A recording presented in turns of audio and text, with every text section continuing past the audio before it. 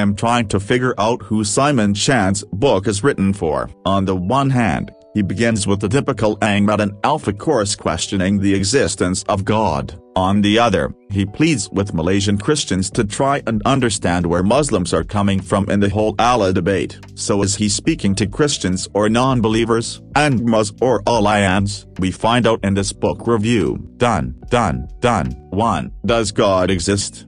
Is not the question. Simon begins by bashing the Brits. Technically, he calls it theology in the West, but I like to imagine him really giving it to our colonial overlords. Here, Simon Chan channels his inner Simon Cowell as he slams the red buzzer on 100 years of Western theological thought summed up by one word: immanence. A fancy term for daddy issues with God. Everything was dandy when Francis Light first discovered the joys of Bacut in Penang and James Brooke was slurping Kolomi in Sarawak. 2 world wars changed all of that. Suddenly everyone was reading Tolkien, imagining themselves hobbits ascending Mount Doom. Even today, the top questions from a wannabe Alpha course predictably include the following: if God exists, why is there suffering? Does my life matter to God? Is chaos in the world a sign of God's absence? One wonders if it was designed to evangelize disillusioned Phase 4 Marvel fans. Asians, in comparison, are a lot less emo, argues Chan. Don't get me wrong, we will chop you up into curry and serve up your hot carcass with 2 chapatis if you insult my God or desecrate his holy place. But we lose no sleep pondering questions like, is God real? Or, is he near? Rather, ours is the classic BTS ARMY conundrum, deciding which member is the cutest, Jin or Suga, Jimin or J-Hope. Every country, culture, and village has its God. Who's to say your God is better than my God, or that your God is the same as my God? So one questions God's existence, but the other, his identity. Knowing this one difference makes or breaks our evangelism of God in Asian contexts. 2. Calming Mat Kai Law. There is much wisdom in this Singaporean author's take on the controversy involving God's name in Malay Bibles. Without necessarily proposing a solution, Chan appeals to empathy on the part of Christians to understand how sensitive and peculiar the divine name is amongst Malay Muslims. The analogy he makes is an interesting one. The word Christ, it could be argued,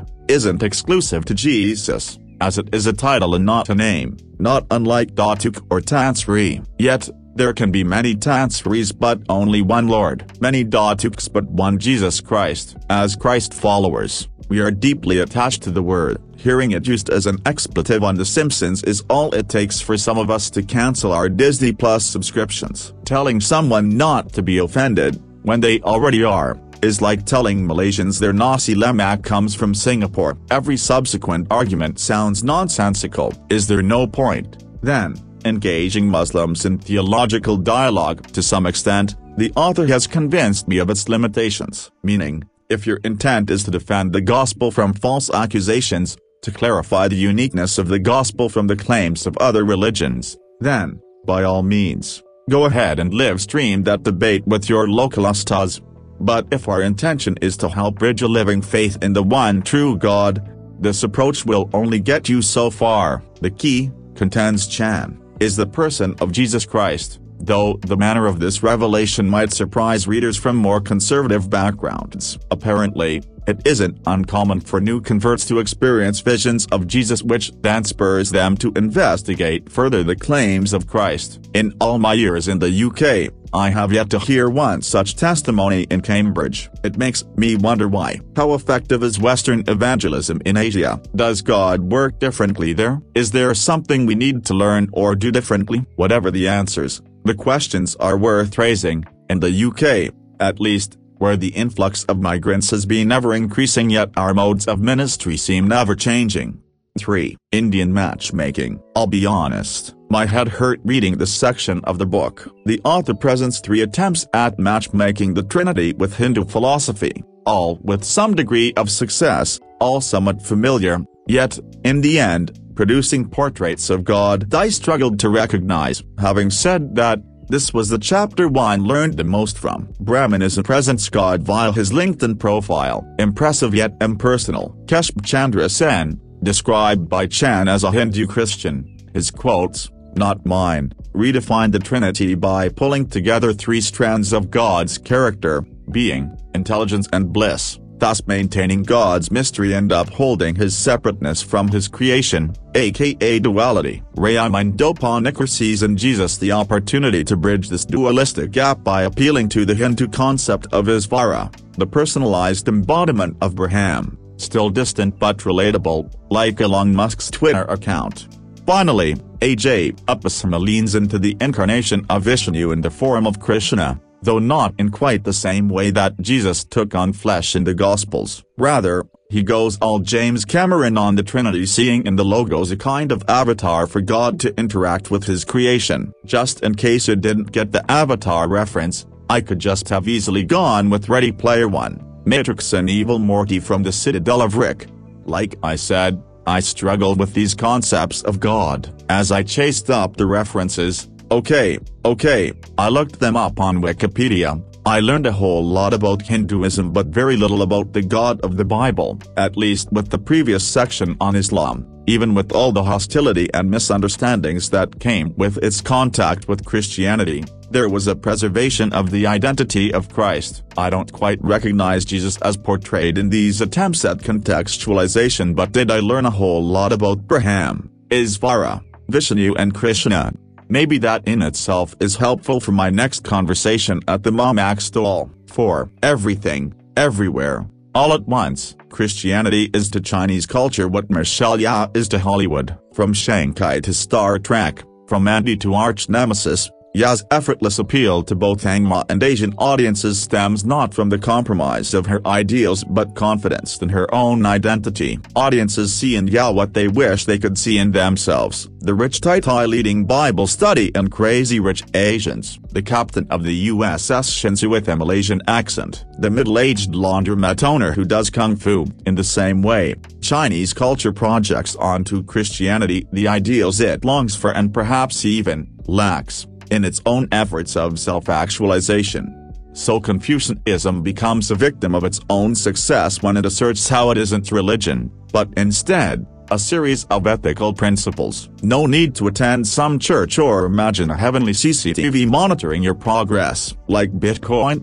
Confucianism needs no external validation of its inherent value, but, like Bitcoin, the absence of traditional anchors can mean obsolescence overnight. Hence, Tu Wei Ming's rediscovery of Yan, or Supreme Being, within Confucianism is a sincere attempt at infusing spiritual meaning back into its ethical practices by framing its teachings as a response to the transcendent. It has all the traits of Nestlé's success in branding Milo as a sports drink. You don't just want it to taste good, you want it to be good. Li Yongyang does something similar with Taoism, but instead of setting God as the transcendent ideal, which Li maintains is still the Tao or supreme ultimate, Li sees in the Trinity a representation of ultimate change. The Trinity is distinct yet balanced in a harmonious relationship, not unlike yin and yang within Taoist philosophy, argues Li. In one model, Li equates yang with the Father, yin with the Spirit, and the Son as a combo of both natures, Father Spirit / Yang Yin. In another, the Spirit is the agent of Qi flowing through the universe but also our individual bodies, bringing health and healing. In yet another, Li proposes a model for a society based on the distinctiveness of male and female gender roles as envisioned by the Trinitarian principle of functional hierarchy. It is obvious this guy has a deep admiration for Christianity, yet his adaptations of God are less Twilight and more Michael Bay Transformers, each iteration drifting further and further from the original. Finally, the author himself gives a hot take on Pentecostalism, the most dominant flavor of Christianity in Asia, if only because of its pragmatic appeal amongst the poor and oppressed. It is interesting that Chan speaks directly of God here in his treatment of Pentecostals, I suspect, expressing his personal convictions in earnest, something I truly respect, though I wish he had given more space outlining their theological quirks as he does with other philosophies. Chan does go as far as listing its promises: healing, exorcism, supernatural encounters and social change, spiritual blessings for the materially poor. This poses a challenge to other Christian denominations, notably absent from the chapter. How has Pentecostalism succeeded where Presbyterians and Anglicans, Baptists and Brethren haven't. Is it simply a question of being less atas in our evangelism, or might our theology have more in common with Hinduism,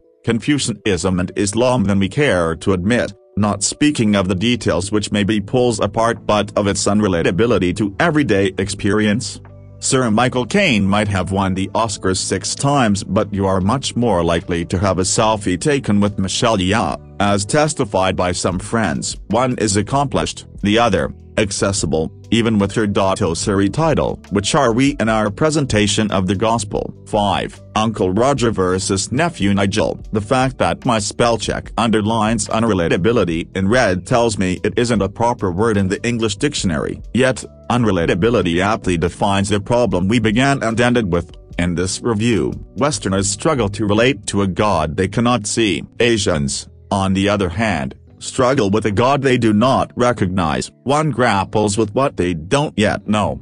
The other, a presence they have always assumed. It wasn't until Nigel donned a bright orange polo taking on the persona of Uncle Roger that millions around the globe began identifying with the KL-born comedian's antics on YouTube. His relatability led to his recognition. In an interview with NPR, Nigel shares how he got friends to DM photos of their dads to help him build the character. The phone case, the Hong Kong accent, the one leg on the chair was all born of Nigel's research to embody an uncle every Asian could recognize and relate to. Such as Simon Chan's contribution in this book, a series of snapshots of God captured through the lens of primal Asian religions, in part, designed to help us as Christians to understand our audience, but more so, to help us contextualize the gospel to our neighbors. Therein lies the tension between preaching a Christ we know and the Christ that is knowable. Chan refrains from filling that gap per se but assumes the reader's intention to do so within their own context of faithfulness. Who is this book for? Those willing to see God for He truly is, not just who we want Him to be. Dear friends, now we are children of God, and what we will be has not yet been made known, but we know that when Christ appears, we shall be like Him, for we shall see Him as He is. 1 John 3-2